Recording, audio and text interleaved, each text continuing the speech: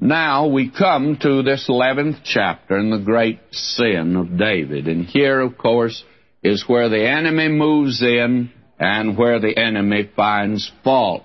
And I think, very candidly, he has a right to find fault of this man David. And we're going to look at it. I'll look at this actually in depth. And we want to face right up to the fact what David has done. God doesn't say it's not sin. God's going to call it sin. And David will be punished for it. That is something folks seem to forget. And we'll see how David responded to that. Now I'm coming to chapter 11, verse 1, and reading. And it came to pass, after the year was expired, at the time when kings go forth to battle, that David sent Joab and his servants with him and all Israel, and they destroyed the children of Ammon and besieged Rabbah. But David tarried still at Jerusalem. Now we have something here that I think is quite interesting to note. It was at the time of the year when kings went forth to war. In other words, in that day, there was an open season on each other, like there's an open season today on birds and animals. A certain season you can shoot them, other seasons you cannot. But after all, isn't that true even in modern warfare today? When they're having the monsoons, had the monsoons in Vietnam, why the war was, as the commentator said, slowed down, which actually meant it came to a standstill because it was absolutely a bog in the swamps, and the rain kept the planes out of the air, so it was practically a standstill. And then, after the monsoons, it opens up again. So this may be a great deal more modern than we think that it is. The weather in that day had a great deal to do with it.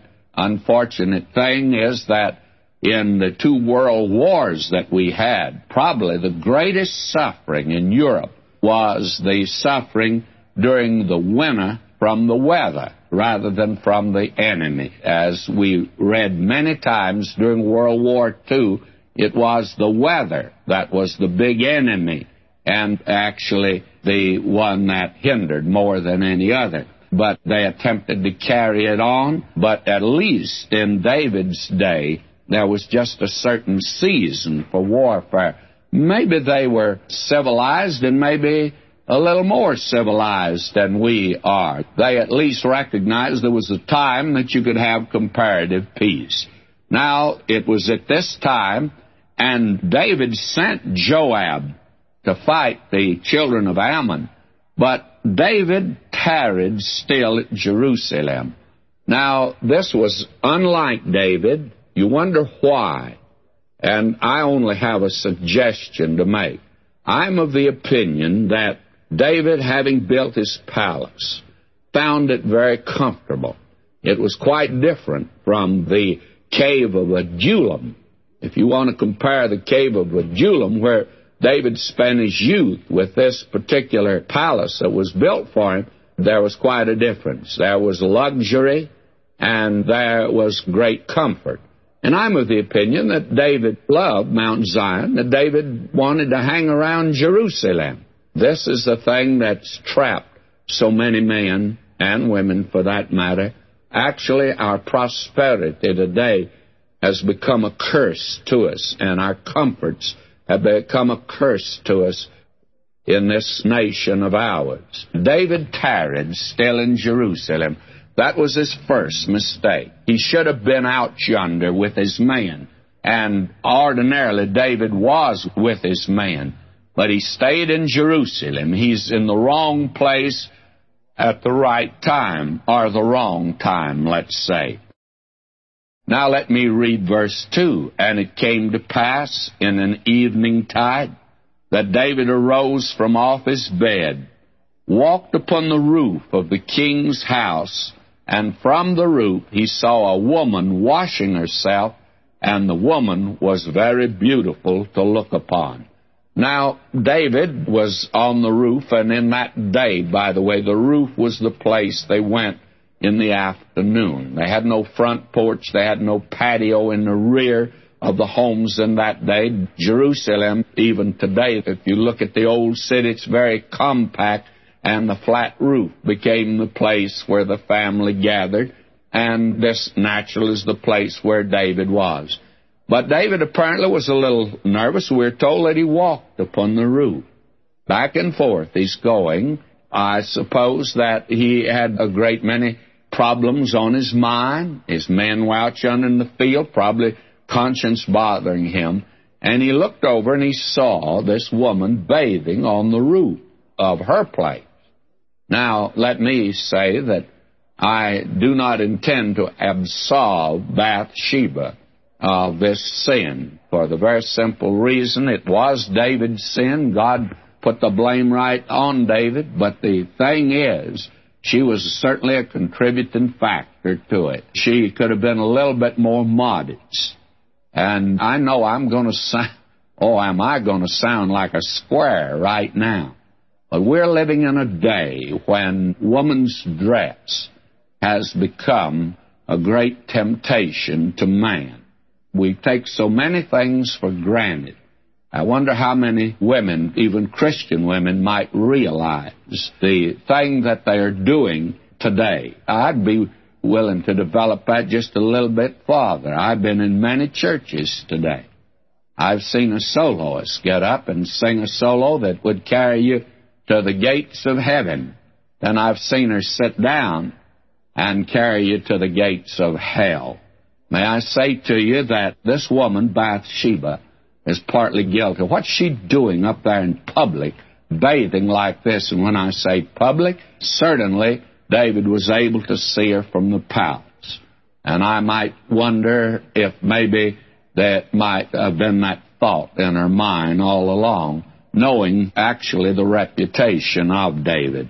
Now, notice what David does.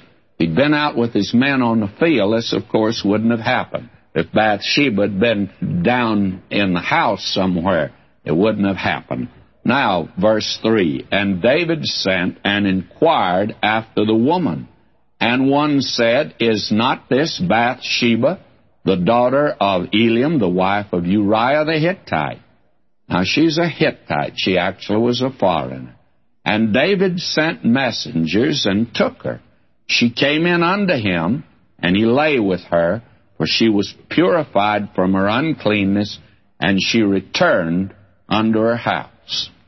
This is the story, and it's put here in pretty plain, simple, brief language, but you can't miss the point, can you? And the woman conceived and sent and told David and said, I am with child. Now David has a real problem. And the real problem is what's he going to do in a position like this, because her husband happens to be one of his mighty men, one of his followers. Now notice verse 6. And David sent to Joab, saying, send me Uriah the Hittite. And Joab sent Uriah to David. And when Uriah was come unto him, David demanded of him how Joab did and how the people did and how the war prospered. In other words, David pretended that he'd brought him back for consultation to find out how the war was going. And David said to Uriah, go down to thy house, wash thy feet. And Uriah departed out of the king's house, and there followed him a mess of meat from the king. In other words, he was doing everything he could in this particular instance to try to absolve himself of any guilt. But Uriah slept at the door of the king's house with all the servants of his lord, and went not down to his house. And this is something that really surprised David. It reveals the loyalty of Uriah. It also reveals that at a time of war, that this man would not go to his own home. And that was a rebuke to David, because David is enjoying the luxury of his palace. Verse 10, when they had told David, saying, Uriah went not down unto his house, David said unto Uriah, Camest thou not from thy journey? Why then didst thou not go down unto thine house? You see, what David's trying to do is to get him in the position where David will not be blamed for the child, you see. Verse 11, And Uriah said unto David, The ark and Israel and Judah abide in tents, and my lord Joab and the servants of my lord are encamped in the open fields. Shall I then go into mine house, to eat and to drink, and to lie with my wife? As thou livest, and as thy soul liveth, I'll not do this thing. Uriah was a great man, by the way, loyal to David, and that made this sin, double sin, all the more greater. You see, he said, the army's out there, and my commander's out there. They're in danger in the open field, and I'm not about to come back home and enjoy luxury and comfort. And David said to Uriah, Tarry here today also and tomorrow, and I let thee depart. So Uriah abode in Jerusalem that day and the morrow. And when David had called him, he did eat and drink before him, and he made him drunk. And at even he went out to lie on his bed with the servants of his Lord, but he went not down to his house. Now notice what David did. He even got the man drunk, trying to get him to go to his own house, but he wouldn't go. Came to pass in the morning that David wrote a letter to Joab and sent it by the hand of Uriah. And to my judgment, this is the worst part of David's sin. He wrote in the letter saying, Set Uriah in the forefront of the hottest battle, and retire ye from him, that he may be smitten and die. In other words, he plots the murder of Uriah. Now, this is inexcusable. The Word of God records it here. If you think God approved of it, He would have covered this up, but God didn't. It's right out here in the open. These are the facts, and David is guilty. And it came to pass, when Joab observed the city, that he assigned Uriah unto a place where he knew that valiant men were. And the men of the city went out and fought with Joab, and there fell some of the people of the servants of David, and Uriah the Hittite died also. This chills your blood, does it not? Then Joab sent and told David all the things concerning the war, and charged the messenger, saying, When thou hast made an end of telling the matters of the war unto the king, and if so be that the king's wrath arise, and he say unto thee, Wherefore approach ye so nigh unto the city when ye did fight? Knew ye not that they would shoot from the wall? Who smote Abimelech the son of Jerubbesheth? Did not a woman cast a piece of a millstone upon him from the wall, and he died in Thebez? Why went ye nigh the wall? Then say thou, Thy servant Uriah the Hittite is dead also. So the messenger went and came and showed David all that Joab had sent him for. And the messenger said unto David, Surely the men prevailed against us, and came out unto us into the field, and we were upon them even unto the entering of the gate. And the shooters shot from off the wall upon thy servants, and some of the king's servants be dead, and thy servant Uriah the Hittite is dead also. David said unto the messenger, Thus shalt thou say unto Joab, Let not this thing displease thee, for the sword devoureth one as well as another. Make thy battle more strong against the city, and overthrow it, and encourage thou him. Now this is very pious talk from David, by the way. Aren't you ashamed of him? He's a real sinner, friend. Done an awful thing. What should be done to him? All right, notice verse 26, And when the wife of Uriah heard that Uriah her husband was dead, she mourned for her husband. And when the morning was past, David sent and fetched her to his house, and she became his wife, and bare him a son. But the thing that David had done, do you notice what I'm getting ready to read? But the thing that David had done pleased the Lord? No, my friend. But the thing that David had done displeased the Lord. David didn't get by with it. David, from this moment on, it's his troubles. Up to this point, it's his triumphs. But from here to his dying day, there'll be trouble. And may I say to you today, Christian friend, you can sin, yes. Somebody asked me the other day, they were a little shocked that I think a Christian could get drunk. And I shocked them. I said, yeah. Well, they said, my, that's terrible. I said, it sure is. Well, then, can they get by with it? And I said, oh, that's where the rub comes in. The man of the world will get by with it. The Lord's not whipping the devil's children, but he sure takes his own to the woodshed. And will you take it from one who's been to the woodshed? I happen to know. May I say you don't get by with it, friend, when you sin. David's not going to get by with it. The thing displeased the Lord. And when a thing displeases the Lord, friends, he's going to do something about it. Now he's going to do something about it. And David now thinks he's gotten by with it. There are few who know the facts. Joab, his captain, knows the facts. Few of his intimate counselors in Jerusalem who went and got Bathsheba and brought her to the palace, they know. But beyond that, no one knows, and the lips of these men are closed. They would not dare open their mouth. But David wonders. David is sitting there on the throne, and he looks around him. He looks in each face. And I suppose that when David held court, there probably were a couple hundred people around him.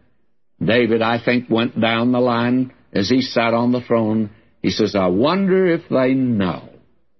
And he forgot that there was someone that he loved that did know, and he was going to do something about it. So one day, as David is there sitting on the throne, he's looking over the faces of those that are about him and wonders if anybody knows. And when he goes over the faces, scans all of them, I think he sits back in satisfaction. And he's saying to himself, I got by with it. Nobody knows. My friend, I think it was open scandal in Jerusalem. But it was one thing for sure. Our secret sins here, we're told, are open before Him. Or someone has put it, secret sin on earth is open scandal in heaven. God knew all about it. Now, friends, that is the record in detail of the awful sin of David. The Bible does not play it down at all. And very candidly, this sin of David stands out like a tar baby in a field of snow, like a blackberry in a bowl of cream, and like a black sheep in a flock of sheep on a hillside. Now, the sin of David may cause us to miss the greatness of the man. The sin is the exception in his life. It was not the pattern of his life at all. David didn't live like this all the time. There are some that do. And when they do, why, they're not God's man. God's man can't live like this. He may get in sin, but he won't stay in sin. That is the thing that will characterize him. That is the thing that distinguishes between God's man and the man of the world. God's man may get in sin, he won't stay there. A sheep may fall in the mud, but he won't like it. He'll get out of the mud. A pig will stay right in the mud. Now, we have here this that we need to note, this sin. We're not going to play it down. Actually, I should say you can put a penny on your eye and blot out the sun. So let's be very fair as we look at it, and look at it just as God's given it to it. And God has said, by the way, that men are like a piece of pottery. They can get marred. One flaw can ruin a valuable piece of pottery. A valuable article is put on sale, and the merchant says it has one flaw in it. And I notice that sometimes you see a sale in a store, and I'm great as I go about over the country. When I see a sale, I beat it down to the store, and I find that first-grade merchandise will become second-grade merchandise, and they'll say, now, this is marked down because there's a little flaw in it. And you're going to have to mark David down because of his sin. And I'm not going to play down the sin of David again today at all. Last time we saw it in all of its blackness and ugliness. The Word of God does not soft-pedal it. The Word of God doesn't whitewash David at all, and we're not going to do that. His sin is as black as ink. It's as dark as night. It's as low as the underside of Satan in the bottomless pit, and it's as deep as hell. It's a sin, friend. Now, how could he be a man after God's own heart? Well, he wasn't a man after God's own heart in reference to this sin. You see, God did something about man's sin. He gave Christ to die to pay the penalty because the sin is that heinous. It's God who says that sin is so black it required the death of His Son. But if you turn your back on God, you're lost.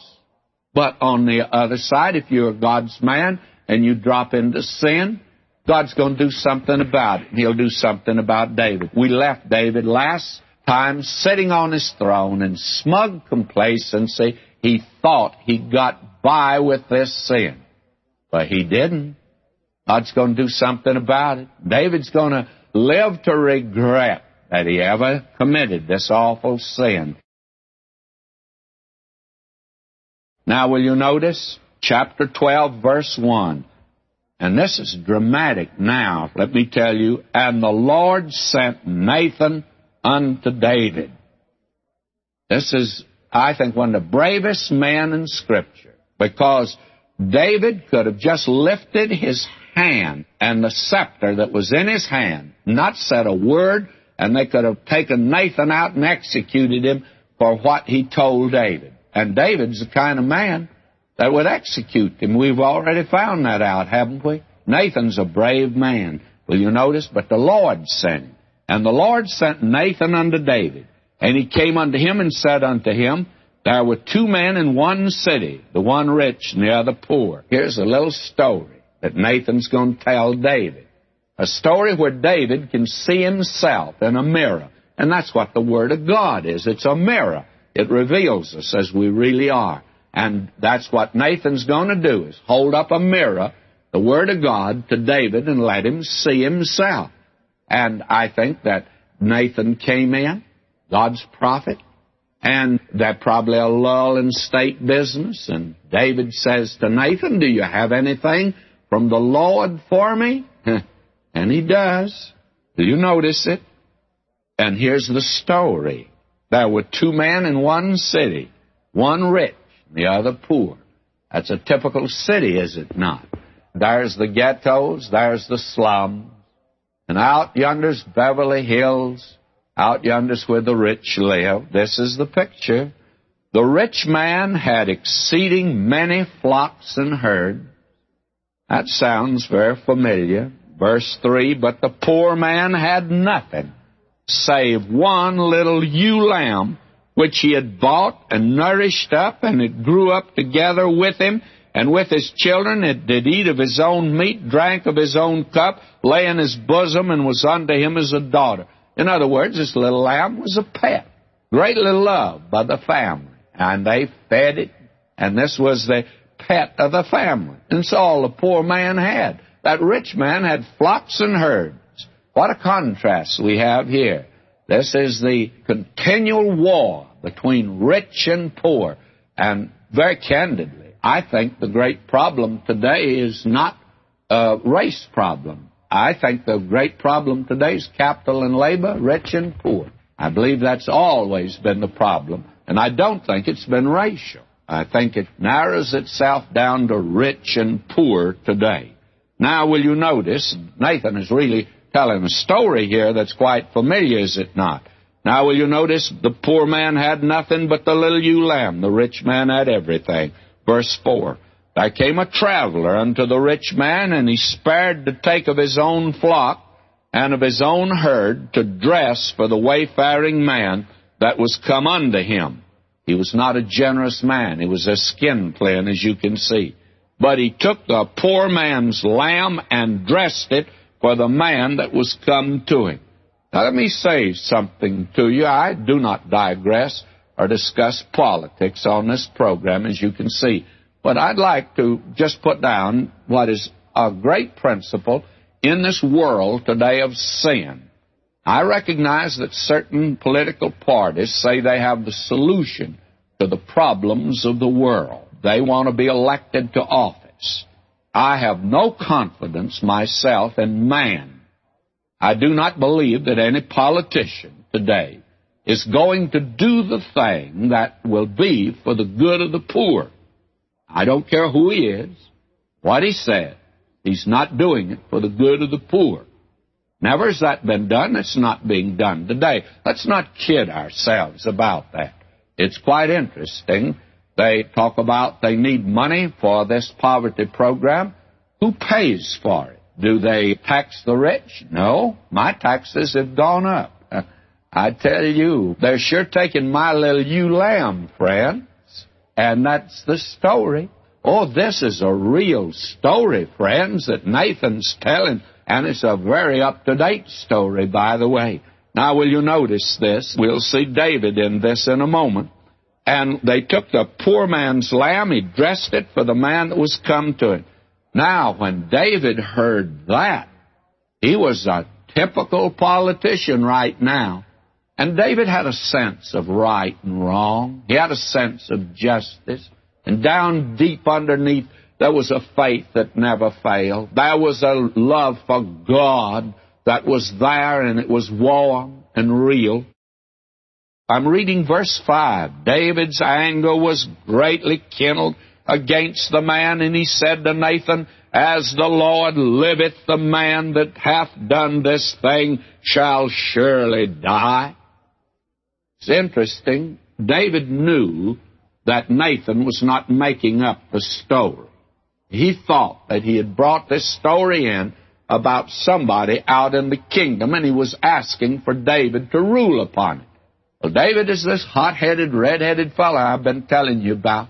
Old David stood up now, held on to the arms there of the throne, and he says, Where is that man? We'll arrest him, we'll execute him. It's interesting how you can see the sin and somebody else can't see it in your own life.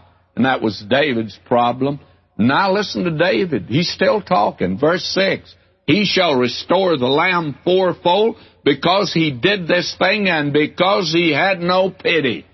My, David sounds like a preacher, doesn't he? So easy to preach to the other person and tell him his faults, tell him what he should do, and to absolutely analyze him. Most of us are psychologists who put other people on our own little critical couch, and then we give them a working over. And that's David. David says, wherever that man is, I tell you, we're going to do something about it. Now look at this man, Nathan.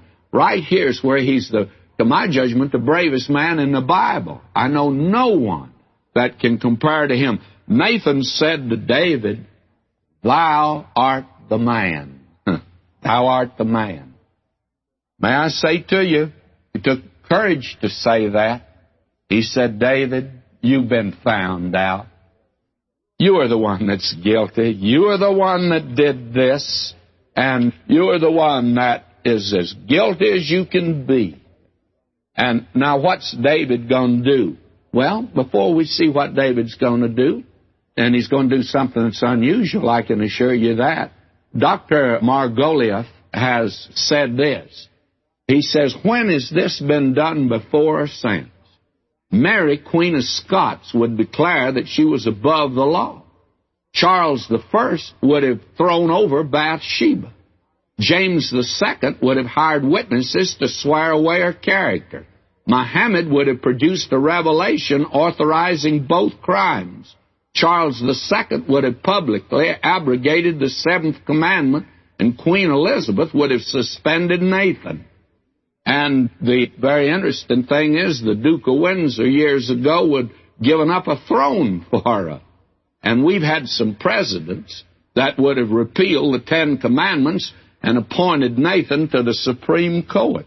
May I say to you, my friends, David didn't do any of these. Will you look now at what is going to happen? And now you'll begin to see the greatness of David. And Nathan said to David, Thou art the man. Thus saith the Lord God of Israel, I anointed thee king over Israel, and I delivered thee out of the hand of Saul, and I gave thee thy master's house, thy master's wives unto thy bosom, and gave thee the house of Israel and of Judah. And if that had been too little, I would moreover have given unto thee such and such things. That is, God says, I'd have given you anything that your heart wanted if you would have asked me for it, and it would have been a right thing. Verse 9, Wherefore hast thou despised the commandment of the Lord, to do evil in his sight? God said this was sin. After all, who said it was sin? It's God who said it. When somebody comes to me and says, oh, how could God say that David's a man after his own heart when he committed such an awful sin? And I always like to say, who told you it was such a great sin? It's God who said it was. It's God who made this a great sin. And today in the new morality, they're saying this is not sin. God still says this is sin, and God says the man after his own heart can't get by with it. David didn't get by with it, as we'll see. Listen to God now as he's speaking. Verse 9, Wherefore hast thou despised the commandment of the Lord, to do evil in his sight? Thou hast killed Uriah the Hittite with the sword, hast taken his wife to be thy wife, and hast slain him with the sword of the children of Ammon. Don't you imagine, friends, that court there that day was shocked?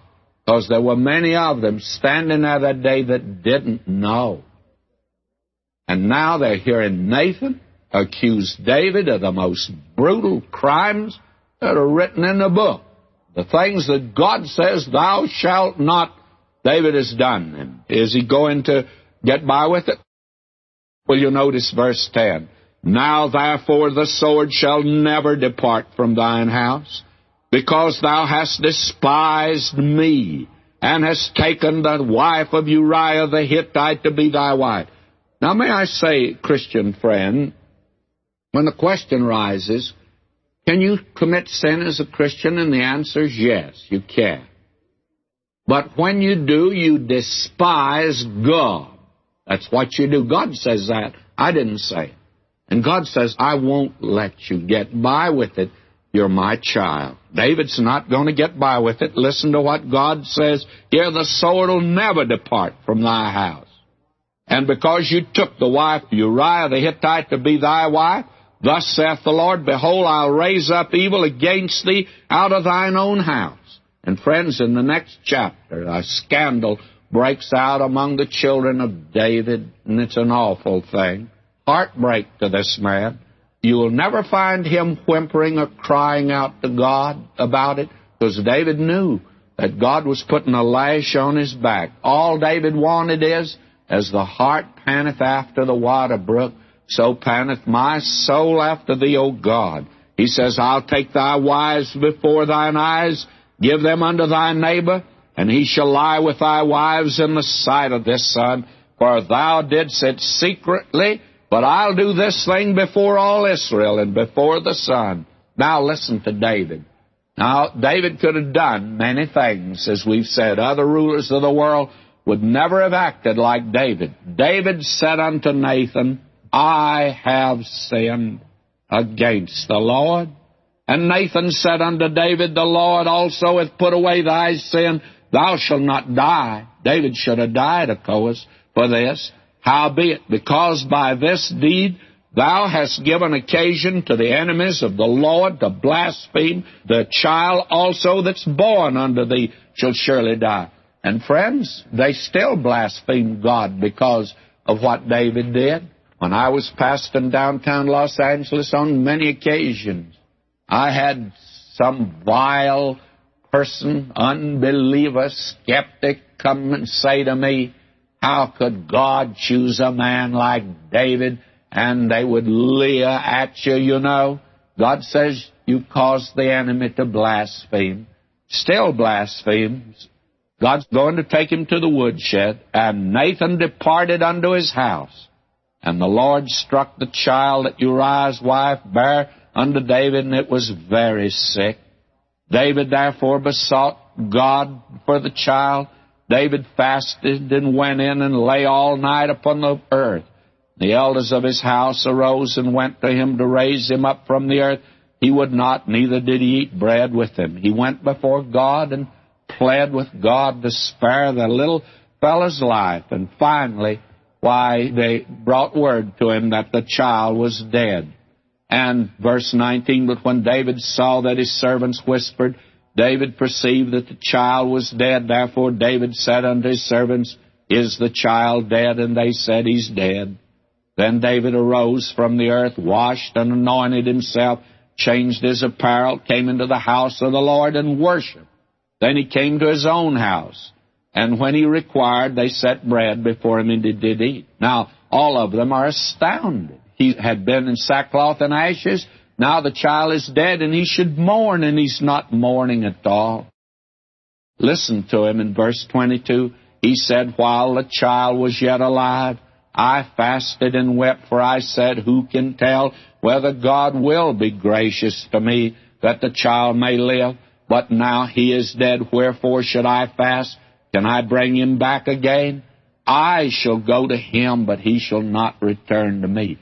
You see, David knew the little one was saying. He said, I'll go to him someday. He could never come to me. A child dying in infancy goes to be with the Lord. Where it says in Scripture, it says their spirits or their angels are before my Father in heaven, speaking of the little ones. The word angel should be spirits. And it means when a little one dies, that he goes immediately to be with the Lord today. That is the teaching of the Word of God.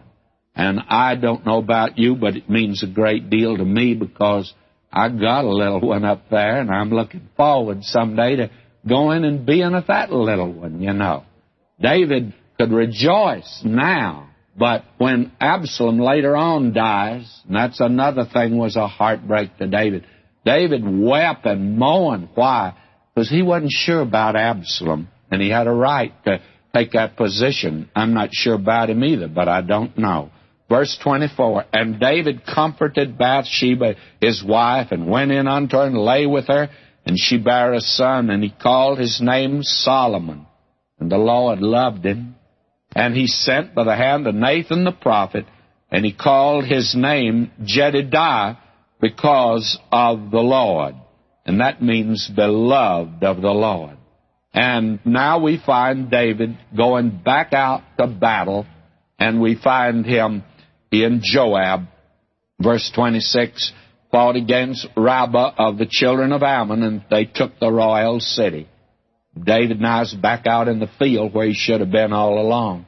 Now the question is, David's kingdom continues to be extended and expanded, and David becomes a great, great ruler of that day. What about the sin? Did he get by with his sin?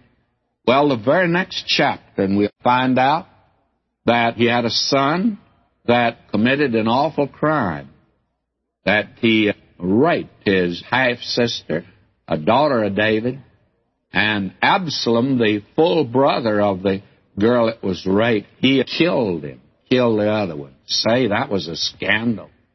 Can you imagine how that spread over Israel? They said, look at the king ruling over us, and he can't even rule his own household. Look at the awful thing that's taking place yonder in the palace. Poor David. Honestly, before we get through with the life of David, I feel like saying to the Lord, Lord, you whipped him enough. You put the lash on his back. Why don't you take it off? You've whipped him enough. But, you know, David never said that. David went into the presence of God, and there's a psalm that goes with this chapter. I think you know which one it is. It's Psalm 51. David went in before God and he says, "Have mercy upon me, O God, according to thy loving kindness. According unto the multitude of thy tender mercies, blot out my transgressions. Wash me thoroughly from mine iniquity. Cleanse me from thy sin." And then he said, "Restore unto me the joy of thy salvation." Bring me back, David says, into fellowship with you. That's the thing David wanted above everything on this earth. And David never whimpered or cried about this. David knew that this was that which was coming to him because of his sin. Oh, my friend, today, a child of God just doesn't get by with it. That's all. Now, friends, we come today to this 13th chapter of 2 Samuel. We have spent some time, the past two times, in talking about David's great sin. And the reason we pay attention to it is because we do not want to gloss over it.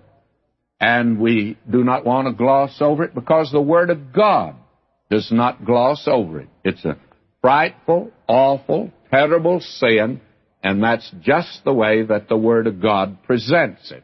And that's the way that we want to present it, just as it is. We want to tell it as it is. Now, David committed an awful sin. He was guilty of murder. He was guilty of adultery. And then, added to that, he was guilty of misrepresentation. His base deceit in all of this. And the very interesting thing, when you get into sin, it's sort of like a fly getting stuck on fly paper. You put down one thing, and then that leads you to do something else. And so David found himself hopelessly enmeshed in an awful sin, and a sin that a child of God should not be guilty of at all. Now, the question is, did he lose his salvation? And, of course, the answer is no. He did not lose his salvation. If you'll notice in that marvelous 51st Psalm, he said, "Restore unto me the joy of my salvation." He didn't say his salvation. He hadn't lost it, but he lost the joy. And that joy that came with fellowship with God. And this man had a passion and love for God that very few have. And he wants to be back into relationship with God. Now, he just can't sin and get by with it. Now, I hear a great many people say, well, all you have to do today is just confess your sin, and you'll just bounce right back into position. You will as far as your fellowship and relationship is concerned. But if you think, my friend, you can go out and commit sin and then walk out of it and it not affect you, you certainly do not know very much about human nature. Because these things all affect us psychologically. All of these things have their effect upon us. And you just can't walk away from it. You'll be forgiven if we confess our sins. He's faithful and just to forgive us our sins and cleanse us from all unrighteousness. But that doesn't mean that we do not still have the effect of it in our lives. What is that old bromide about? If you're going to dance, you've got to pay the fiddler. Somebody's got to pay him. And if you're going to indulge in sin, then there'll be the consequences. Or let the Lord give it to us straight. Be not deceived. God is not mocked. Whatsoever a man soweth, that shall he also reap. And he that soweth to the flesh shall of the flesh reap corruption. He that soweth to the Spirit shall of the Spirit reap life everlasting. Now, there's no question David is sown to the flesh. You think now he can walk away from this and make just a sweet little confession like a lot of people think they make today, and that's it? I heard one fellow say, well, the blood of Christ covers it. Sure does. You don't lose your salvation, brother. But I want to tell you, underneath sometime there's that festering sower that's going to have to be lanced. Now, that brings me then to this 13th chapter. Now, David has made confession of his sin. God has told him, he says, you've caused my enemies to blaspheme me because of doing this. I won't give you up. Thank God he won't give us up. But you didn't get by with it, David. Now, chickens do come home to roost.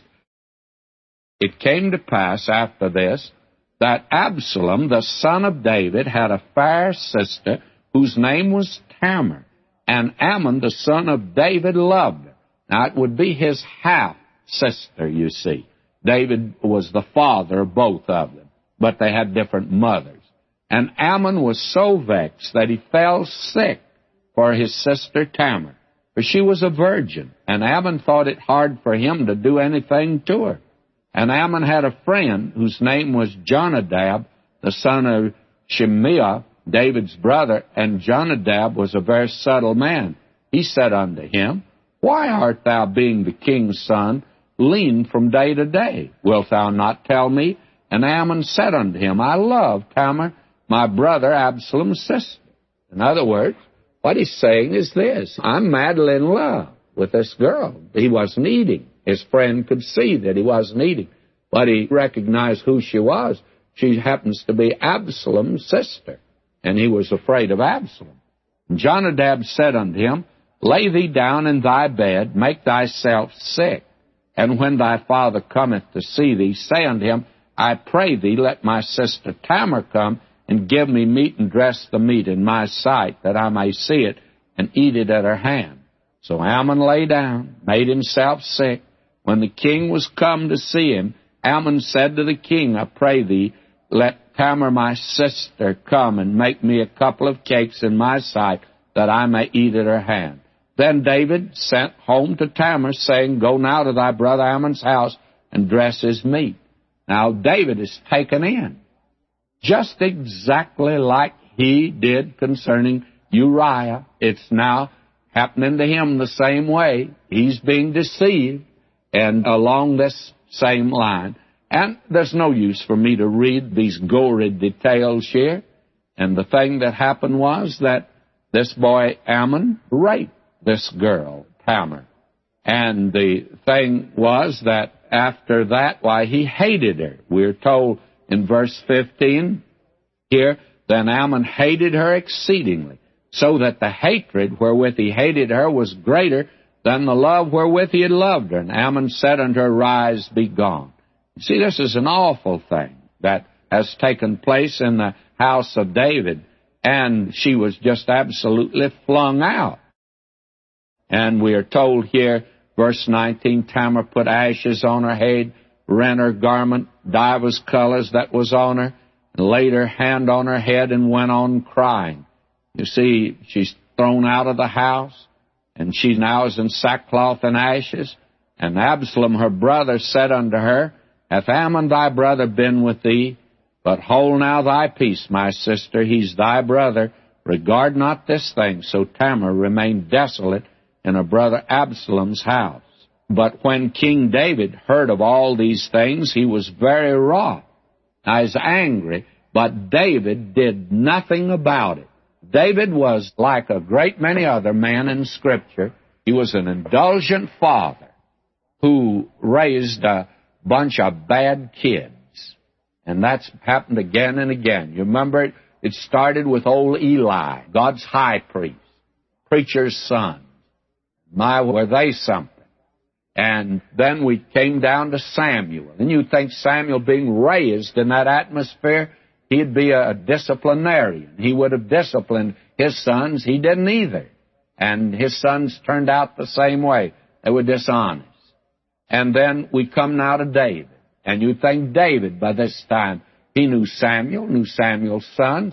You'd think that he'd say, I'm going to be a little more strict with my children.